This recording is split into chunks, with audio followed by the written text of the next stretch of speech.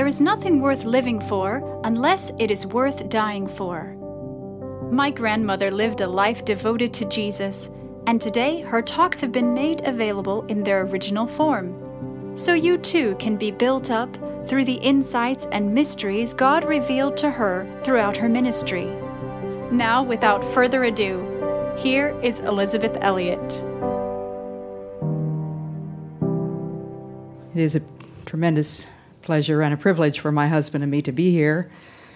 My first time at the Cove, and I'm very grateful. I especially want to thank you gentlemen for coming. I think that's just incredible that men would actually come and be willing to sit and listen to a woman. But thank you, all of you who have probably had to make very elaborate arrangements to get here. And I don't really expect people to remember much of anything that I say, and that's one reason that my husband comes along with me, and we do have some books at a book table, and we always hope that you might take home something. And I would like to mention just two of the books that are back there. One is called Discipline, the Glad Surrender. Now, this is not a book that you need, I'm sure, but you know somebody that does. You might think about doing your Christmas shopping. My most recent book is called The Shaping of a Christian Family. It's the story of how I grew up. I've had so many conversations with young parents who really do want to establish a Christian home, but they didn't come from one. And they say to me, how do you start? What do you do?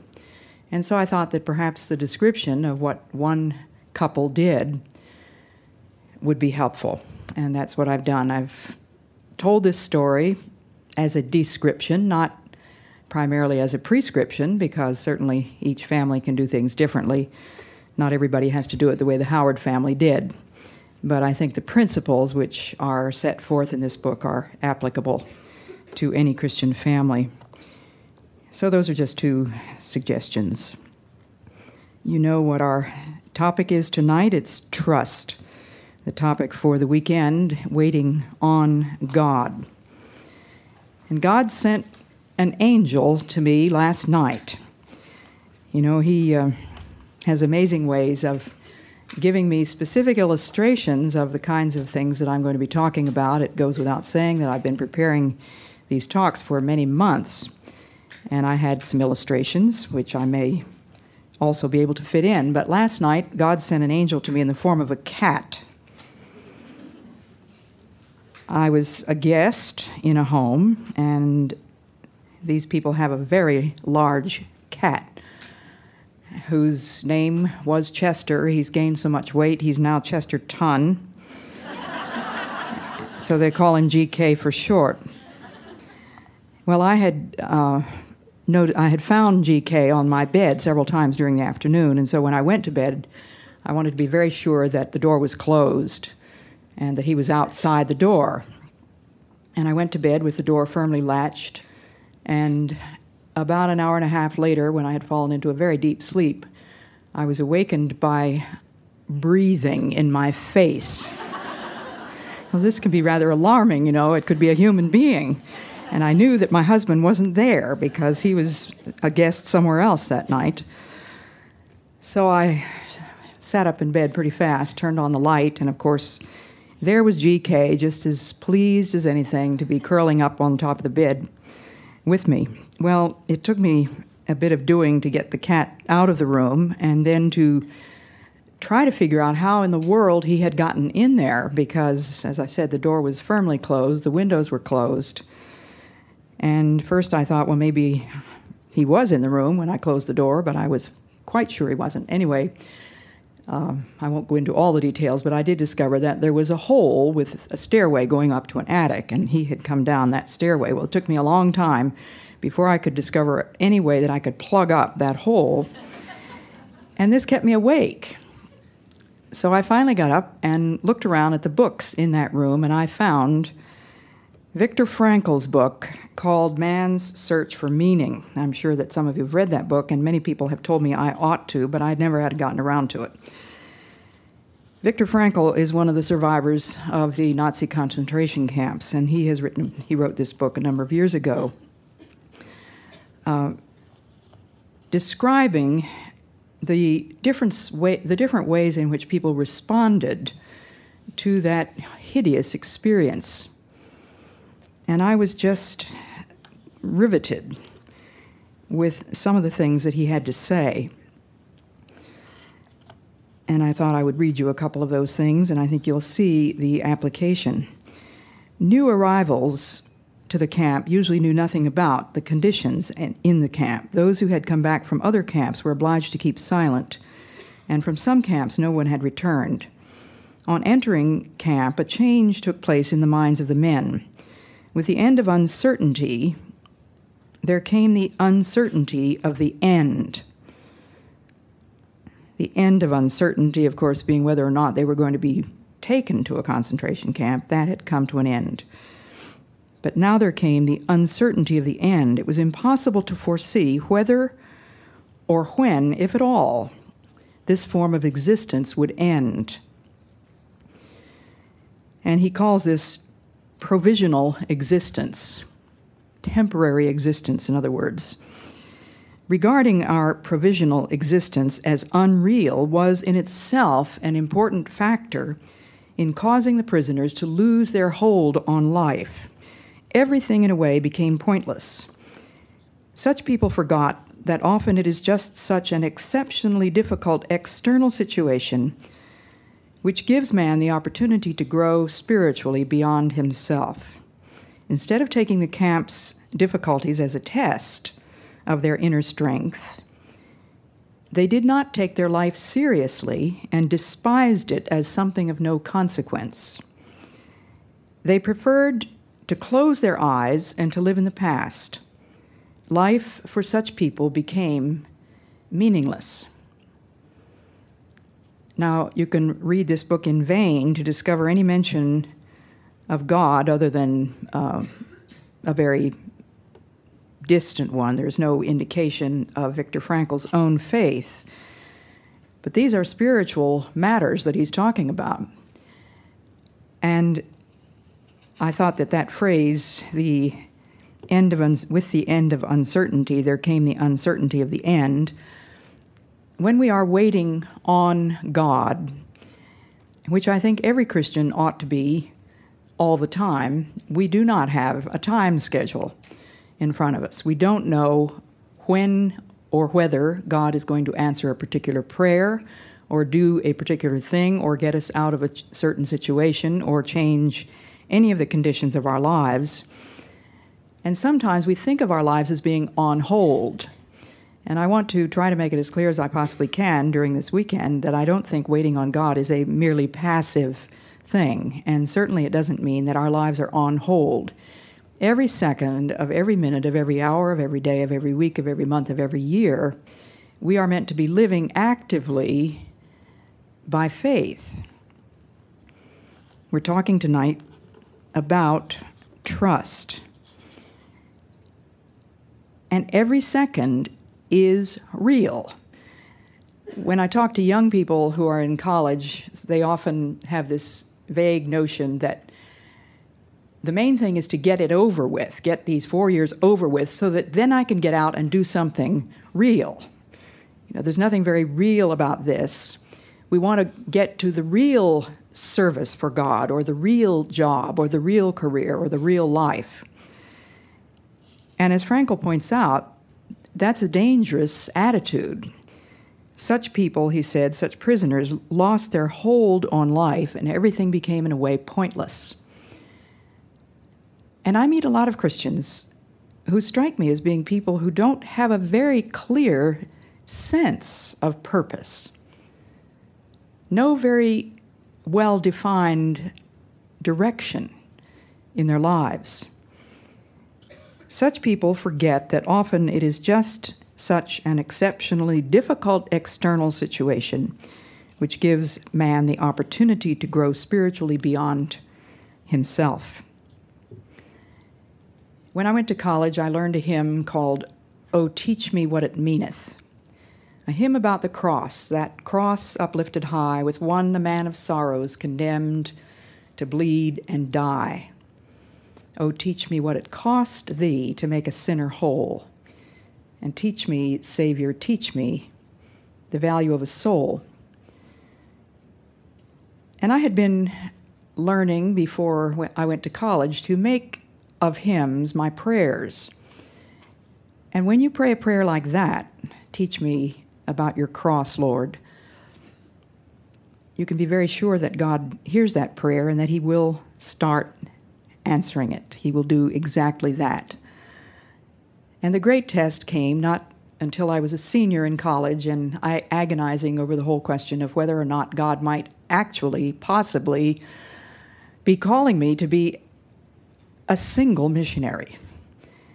I had no question, no qualms, no difficulties at all about being a missionary. I was thrilled to death that during the summer between my junior and senior years, I believed that God had actually confirmed what had been my hope and ambition all my life, that I was to be a foreign missionary.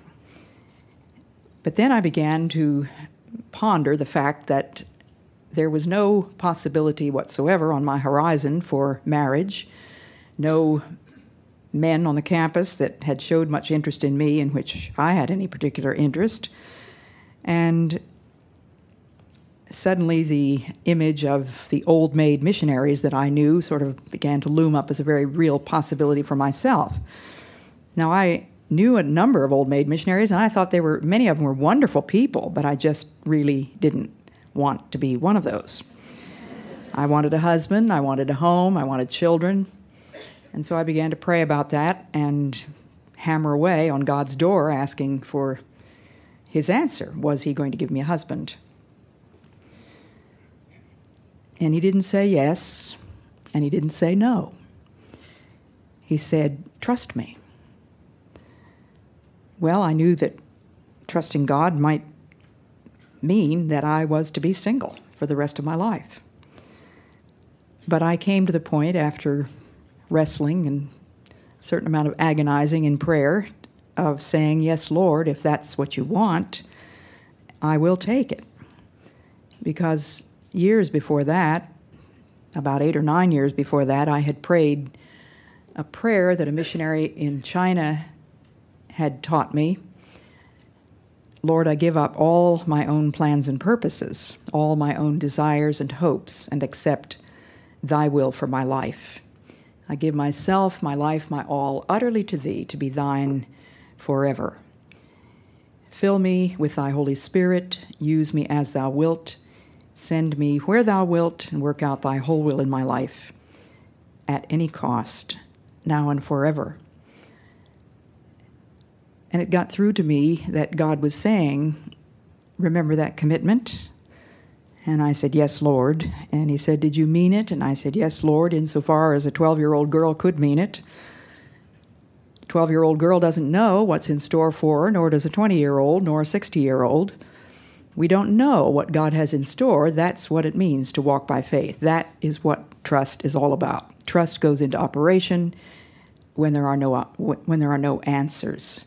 When we are, as it were, bewildered, perplexed, sheep needing a shepherd. And the sheep learn to trust the shepherd. And so once I had made that commitment, then God in his amazing providence allowed me to fall in love with a certain young man on the campus, and him to fall in love with me, but neither of us knew about the other's feelings for a number of months after that. But it was just before I graduated that Jim revealed his feelings to me. This was Jim Elliott, fellow student. And there began a very long period of literal waiting. And of course, like hundreds of young people who write letters to me and tell me their sob stories about their, quote, relationships. You know, everybody has relationships nowadays, and I do my best to find out what in the world these kids are talking about. What sort of a relationship is it? They aren't boyfriend and girlfriend. They aren't going steady. They've never even heard of that expression. That comes out of the Dark Ages. Sometimes they say they're dating. Sometimes they're not. But, well, I don't know. I mean, you know, like, well, we just have this. Well, I mean, you know, it's just really neat. I mean, we have this relationship, you know, this guy or this girl, and, I don't know. So we didn't have anything that would be defined as a relationship, But these young people are waiting for a husband, or they're waiting for a wife. And that's not exactly what we're talking about this weekend. We are waiting on God. And it is worth everything that I can muster to try to help these young people to understand that is much more important than waiting for a husband or waiting for a wife or waiting for something to happen or waiting for something to change in your life. Learn to wait on God. And realize that this period of waiting is reality. This is the point at which God is dealing with you. And He's trying to teach you those two simple words, trust me. Trust me. And we ask God for His answers about things, and sometimes He says yes, and sometimes He says no, and sometimes He says wait. But I think He always is saying, trust me. Well, I'm not going to go into the long story about the waiting for Jim Elliot, but that was my first and most painful and long-lived experience of waiting on God, because I knew that I could not wait for Jim Elliot. He had told me right after telling me that he loved me and that he would love to have me for a wife, but he was not proposing to me. He made it very clear that God was calling him to be a missionary in South America. I thought I was going to Africa myself. And he thought that it was very possible that God might be asking him to remain single for the rest of his life because of having to do pioneer work, which might require that.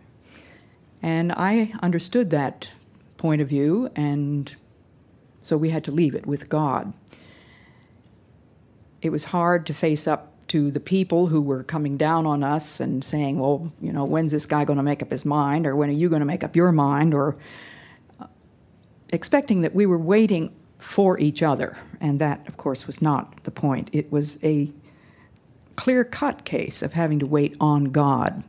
If God ever gave Jim the green light to propose to me, then I knew what my answer would be. But my job for the next, and of course I didn't know any more than the prisoner in the concentration camp knew when or whether this would ever happen. And so it was moment by moment, day by day, week in and week out, month in and month out for 5.5 years before God did finally bring us together. And that was after we had both been missionaries in different areas of Ecuador. I on the western side of the Andes working with the Colorado Indians, Jim on the eastern side of the Andes working with the Quichuas. We did get married finally in 1953 in the city of Quito, and we went to work together among the Quichuas. And as you saw on the film a moment ago, there came that very exciting day when Nate Saint came in to tell us that he had discovered the whereabouts of a tribe for which we had been praying for a long time, but nobody had ever gone in there. And I think it would be of interest to many of you here who might not know that the daughter of Nate Saint is here tonight. Kathy, would you stand up? Where are you?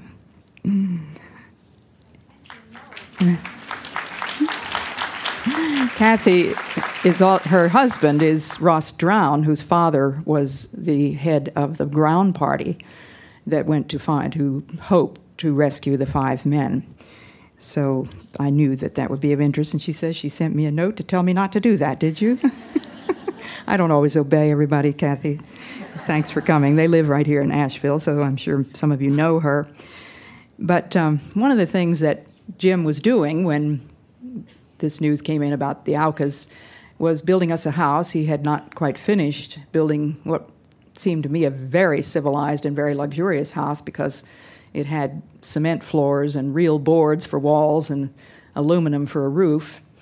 And he also made all the furniture, most of the furniture that went into that house. Well, I am a person of insatiable, and for my poor husbands, all of them, infuriating curiosity. Ask Lars.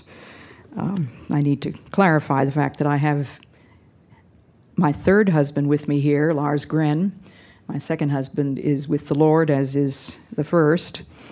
But I think all 3 of these men found it hard to take that I was so curious about so many things. And one of the things that used to drive Jim absolutely around the bend was when I would come around when he was working on a piece of furniture and with his power tools and whatnot, and I would be saying, now, what is this thing for? Or why are you cutting it that way? And why this? And what are you going to do with that? And he would say, would you get lost? I know what I'm doing. Trust me. Just trust me. When I'm finished, you'll have the answer to your question. How do you deal with God on this matter of trust? Do you need guidance in your life? Do you need for something to happen? Are you asking Him to change something? One of my favorite verses, and a verse that my mother gave me many, many years ago, was Naomi's answer to Ruth, "Sit still, my daughter, until thou see how the matter will fall." And the Lord had given my mother that verse when she was worried about the possibility of being a foreign missionary. She wasn't worried about being a single missionary.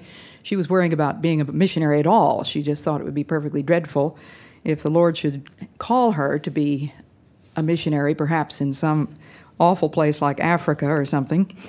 And when she began to pray about it, the Lord just said, "Sit still, my daughter, till thou see how the matter will fall." She was also worried about the matter of marriage, and of course the Lord took care of that, gave her a husband, and also made her a missionary. So 3 things that you can put down in your notes, and I'll do my best to help you put them down in some sort of order. Number 1 is, for whom do we wait? Number 2 is how, and number 3 is for what. Where does our security, our confidence, and our trust lie? Isaiah 40, verses 21 and several verses thereafter, says this, "Do you not know? Have you not heard? Has it not been told you from the beginning? Have you not understood since the earth was founded? He sits enthroned above the circle of the earth, and its people are like grasshoppers. He stretches out the heavens like a canopy and spreads them out like a tent to live in." And skipping down to 25, "To whom will you compare me? Or who is my equal, says the Holy One? Lift your eyes and look to the heavens. Who created all these? He who brings out the starry host one by one and calls them each by name. Because of his great power and mighty strength, not one of them is missing. Why do you say, O Jacob, and complain, O Israel, my way is hidden from the Lord, my cause is disregarded by my God? Do you not know? Have you not heard? The Lord is the everlasting God, the creator of the ends of the earth. He will not grow tired or weary, and his understanding no one can fathom. He gives strength to the weary and increases the power of the weak. Even youths grow tired and weary, and young men stumble and fall. But they that wait on the Lord," the New International Version says, "those who hope in the Lord will renew their strength. They will soar on wings like eagles. They will run and not grow weary. They will walk and not be faint." That God who stretches out the heavens, who calls the stars and leads them out one by one, is he trustworthy? Do you think that the God who can manage the galaxies and who designs the tiniest little animal, who creates a baby, do you think there's a possibility that maybe he can run your life? That you can trust him to give you what's better than your wildest imaginings? For whom do we wait? We wait for this God, this Creator God, this Redeemer, this Shepherd, this Savior, this Friend, this Lord, this Master.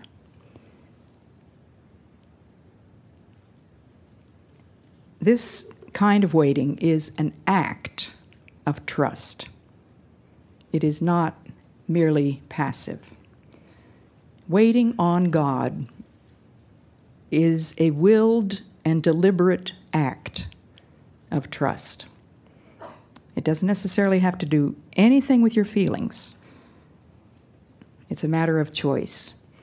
And this is another thing that I found in Viktor Frankl's book. Stunning proofs that the people in concentration camp survived or didn't survive very often by choice.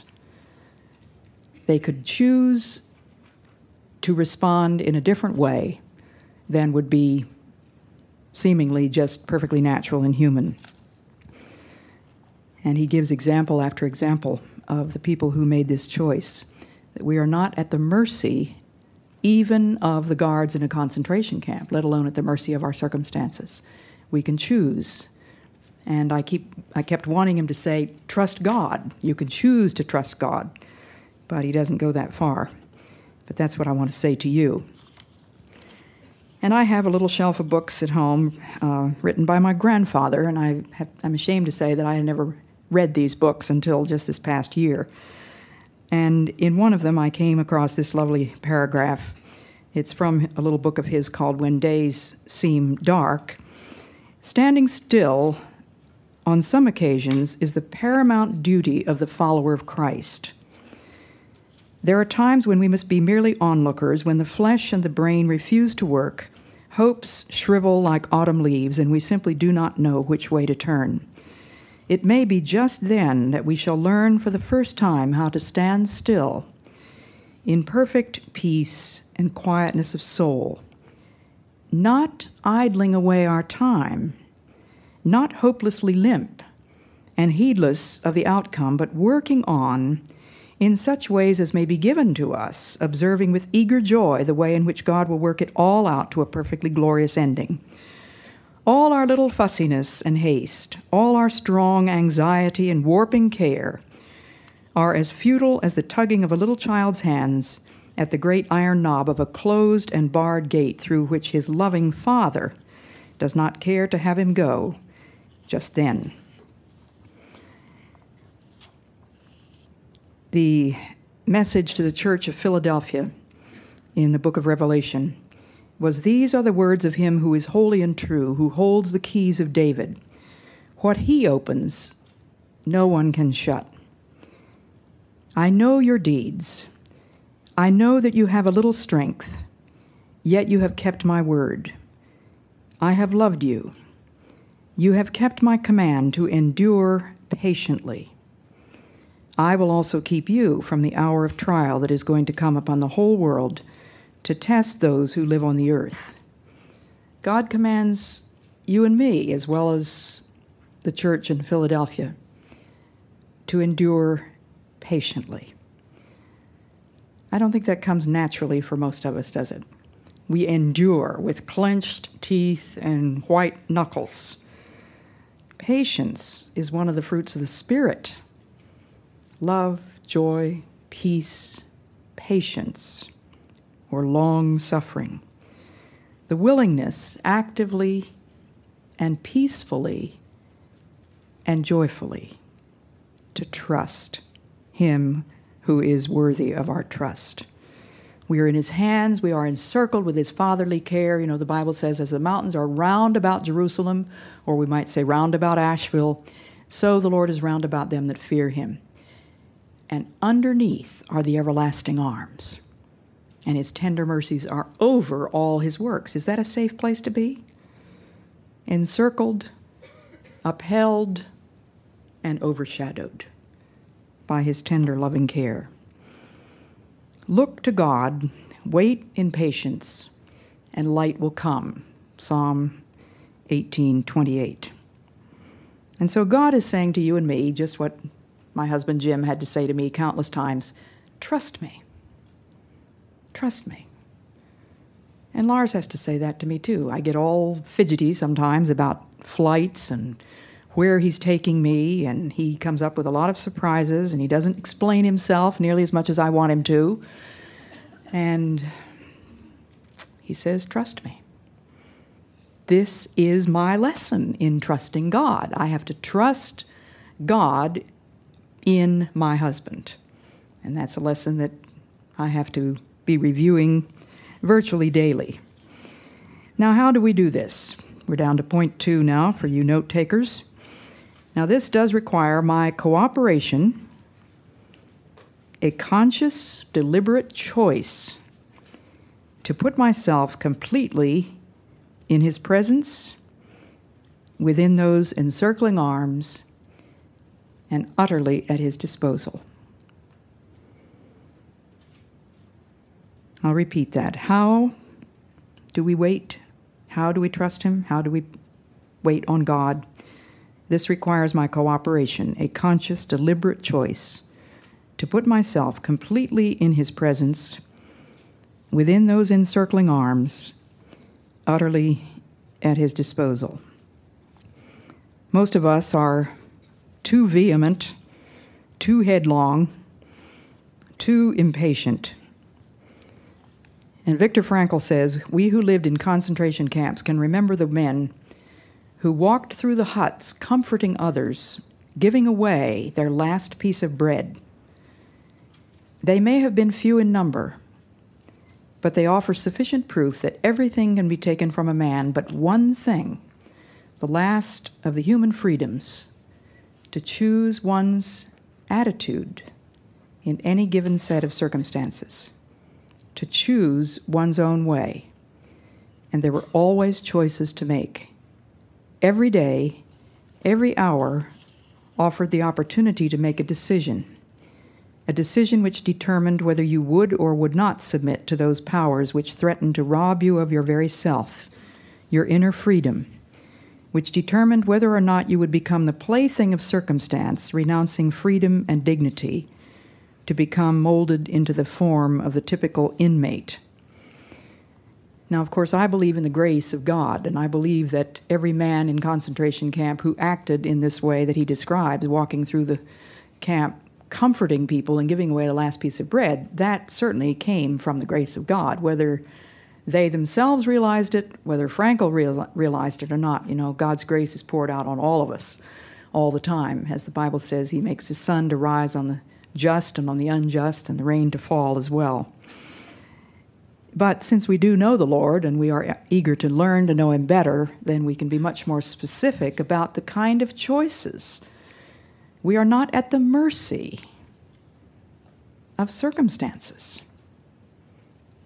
Now, if Frankl could say that about a concentration camp, where if ever there's a human experience where you are totally at the mercy of wicked men daily, men with whips, men who could starve you to death, men who would come and put out a fire that a few poor shivering men were trying to warm their hands in order to hold the tools that they were forced to use. If they could make choices, you and I can trust God to help us with our choices. A conscious, deliberate choice to put ourselves utterly at his disposal.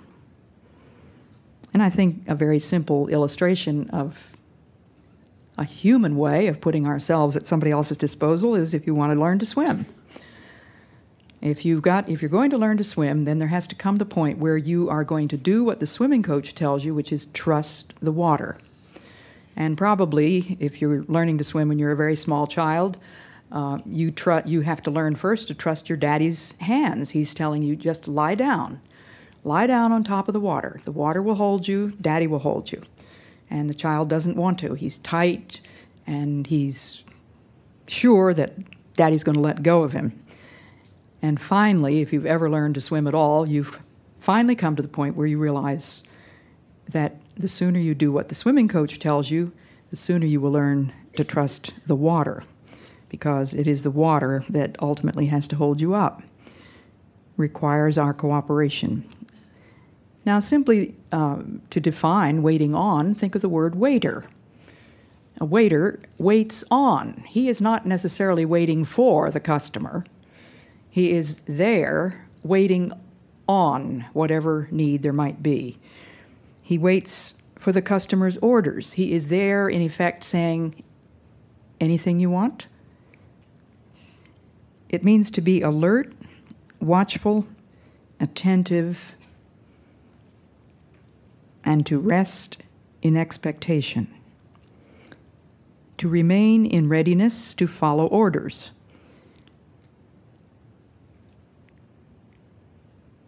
And we are God's servants, aren't we? So we're not waiting to give orders, we are waiting to follow orders. We're waiting to be given orders. And we are to be anxious for nothing. Don't worry about anything whatever, God says to us in Philippians 4. Paul's word, the King James Version, says, be anxious for nothing. J.B. Phillips' translation, don't worry about anything whatever. Don't do it. It's a sin. It's forbidden. So we are waiting in perfect resignation and unconditional acceptance. Back to that prayer of commitment that I learned from the missionary to China named Betty Scott Stam. Lord, I give up all my own plans and purposes and accept thy will for my life. Work out your whole will in my life at any cost. At any cost. And if it costs us our lives, so what? You know, it really doesn't make any difference whether we're dead or alive as far as God is concerned, because, as Paul said, whether by life or by death, that Christ may be magnified in my body, because to me to live is Christ, and to die is gain. You remember Jesus' words, he that loseth his life for my sake shall find it. And this incredible story of the concentration camp tells of those who were willing to lose their lives, quite literally, in the form of giving up that very precious crust of bread. And they got only 10 ounces of bread and less than a quart of soup, thin, watery soup per day. That was it. And many of the people turned into just animals when they would go grabbing for the food. And there were those who were willing to give up their right to themselves, give up their lives if necessary, in order to comfort other people. And they were the ones, generally speaking, that did survive.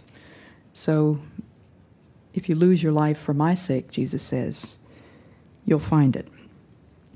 But the how is to wait attentively, watchfully, resting in expectation, expecting that God is going to do what's best for you, not necessarily what you want him to do when you want him to do it, or in the way in which you want him to do it. If God had told me when I was a senior in college that I was going to have to wait 5.5 years before I would have his answer, let alone Jim's answer, I would have been crushed by the weight of that knowledge. Isn't it merciful that God doesn't tell us very much ahead of time? Because he doesn't give us the grace in advance. The children of Israel were not allowed to gather manna in advance, except the day before the Sabbath. God gives us grace in time of need. So we wait in perfect resignation, in perfect trust. Be still before the Lord, says Psalm 37:7. Or rest in the Lord. Wait patiently for him. And one of my favorite hymns is, Be still, my soul. The Lord is on thy side. Bear patiently the cross of grief or pain. Leave to thy God to order and provide. In every change he faithful will remain. Be still, my soul, thy best, thy heavenly friend, through thorny ways, leads to a joyful end. I do know just a few people in this audience. It's been nice to see some of my friends here. But about their lives, I know very little, and of course I know nothing at all about most of your lives. So I have no idea what you might be waiting for, or what you are waiting on God about. But I would hope that the words of this beautiful hymn by Katharina von Schlegel would apply to your situation. Bear patiently the cross of grief or pain. Some of you undoubtedly are suffering very heavy crosses of grief or pain at this time, and probably most of us not so heavy, but something. You know, the cross can never be anything but painful because it is an instrument of torture. Jesus bore his cross, and he says, if you want to come with me, take up your cross. Say yes to the Lord. Leave to thy God to order and provide. In every change, he faithful will remain. Some of you perhaps are out of a job. Some of you are in a very painful transition point. You don't know what's going to happen. Maybe some of you are having to move. Some of you may have just lost someone. It just seems as though the bottom has dropped out of everything. In every change, he, faithful, will remain. Be still, my soul. Thy best, thy heavenly friend, through thorny ways leads to a joyful end. It's not my nature to be patient or quiet or still. I come from a very nervous family. Everybody in our family has nervous twitters and twitches, and we're all the kind of people who race around and do everything fast. And there's no natural patience in any of my genes whatsoever. But time after time after time, God has put me in a situation where I had to learn to be still, to wait patiently for him, not for somebody else, but for him. Because in his time, if somebody needs to do something, God is the one to move that person, not me to shove them. That's what it means to wait on God. Now, what is it that I am waiting for? We're down to point 3. For what do I trust him? Well, we could come up with 100 illustrations from the Bible, couldn't we? But think of Daniel as one example. When the edict of the king went out that no one was allowed to pray to any god except his, we find that steadfast, pure young man, Daniel, making not the slightest alteration in his daily habit of prayer. He might have thought of praying in a less conspicuous place. He might have thought of not opening his window, at least. He didn't have to be there in broad daylight, so obviously, where he could be detected and betrayed. But nothing interrupted the smooth harmony of his life. His habitual prayer time was carried on without a ripple. And what happened? He was found, he was reported, and he knew what the penalty was going to be. Just imagine the interval between the time when he was betrayed and brought before the king and when he actually reached the bottom of the lion's den, the pit. What eternity of agonies of soul he might have experienced. If you were going into a lion's den, would you be thinking, as I would be, where does a lion start on you?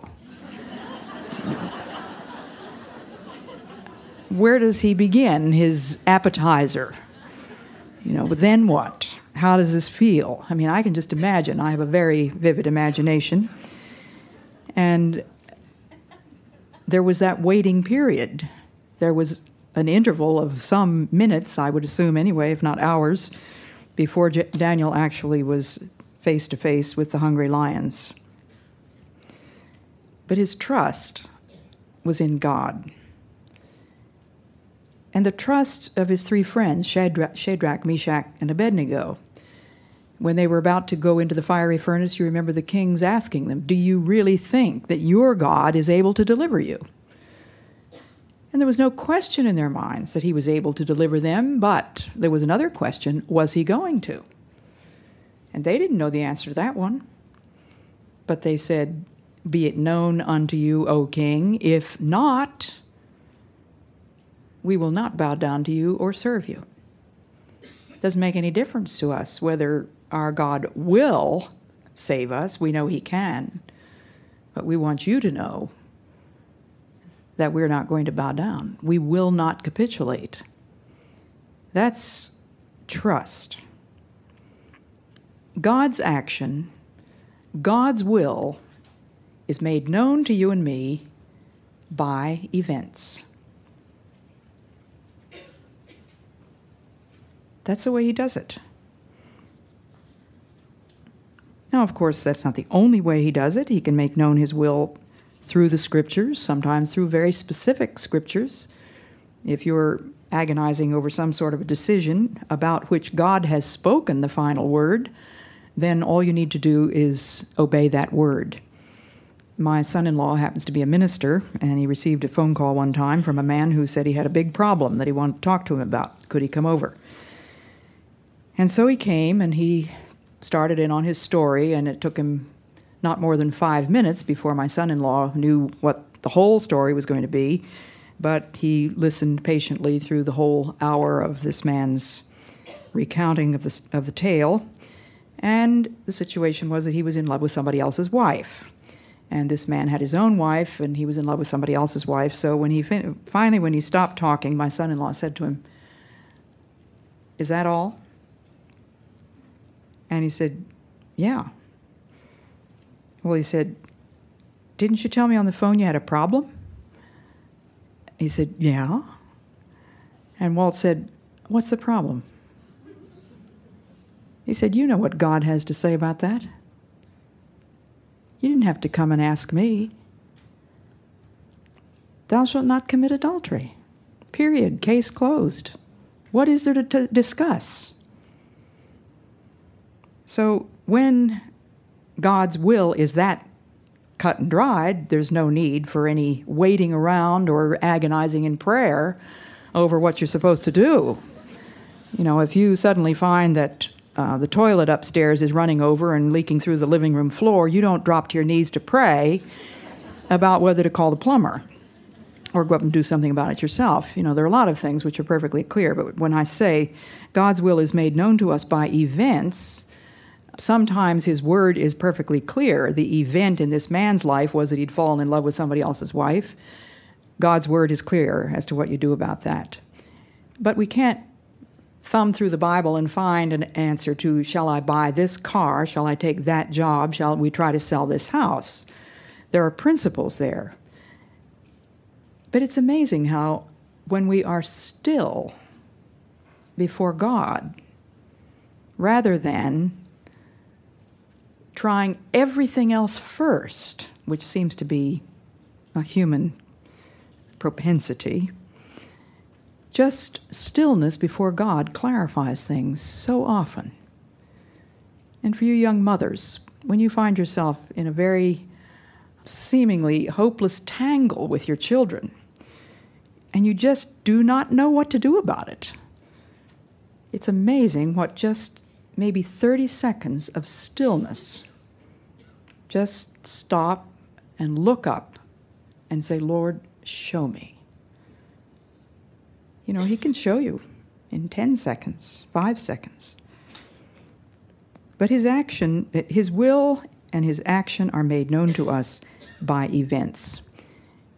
And to go back to the story of Jim Elliot and his belief that possibly God was asking him to remain single for the rest of his life, it took his experience of going to the jungle, living there for a year with a single man, assessing the situation, doing the kind of work that he knew God had called him to do, and he began to realize that there was a woman over on the other side of the Andes in another area of the jungle doing almost exactly the same kind of work, and he put two and two together, and he figured it's not going to be a hindrance to be married to that particular woman because she's prepared for this kind of work. So events clarified for him the will of God. His jungle experience. Well, then after we got engaged, we thought, Jim said to me when he asked me to marry him, he said, "You know, we may have to wait about 5 more years before God gives us a green light to get married. Well, I said, why in the world do we have to wait 5 years? He said, because I've already committed to build 2 other houses for 2 missionary families. Well, that just infuriated me. I thought, what's the matter with these missionaries? Why can't they build their own house? Jim's not he's not a construction engineer. He had majored in architectural drawing when he was in high school, and that was about the sum and substance of what he knew. But he had volunteered to do this, and so that was that. Well, Jim said to me, unless something cataclysmic happens. And it was about 8 months later that something cataclysmic happened. The entire station on which Jim had been working, including the foundation of one of these new houses that he was going to build, was swept down the Amazon in a flood. And a few weeks later, he and I got married. The will of God is made known through events.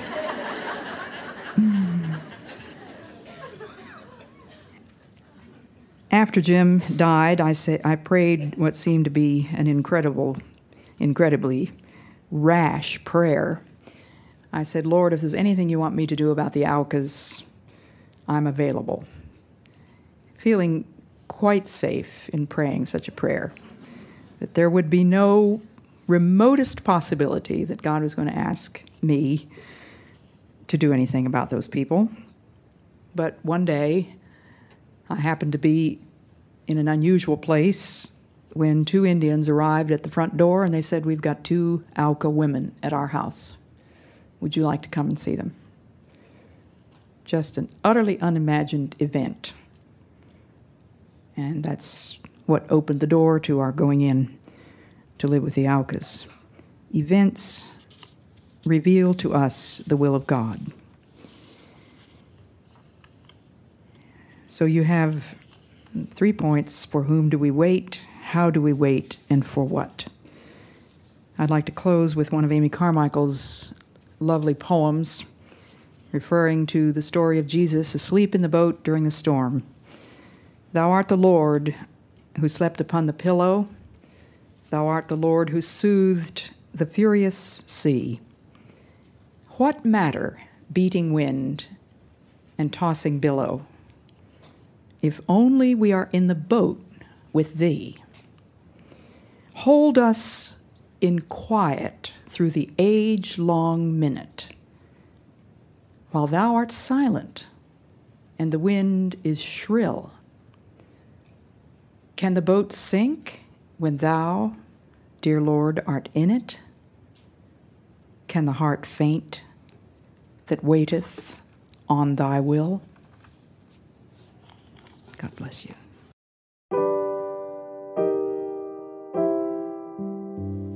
I pray you've been encouraged and inspired by what you've heard today, and will keep joining us here and on social media for My Granny's inspiration.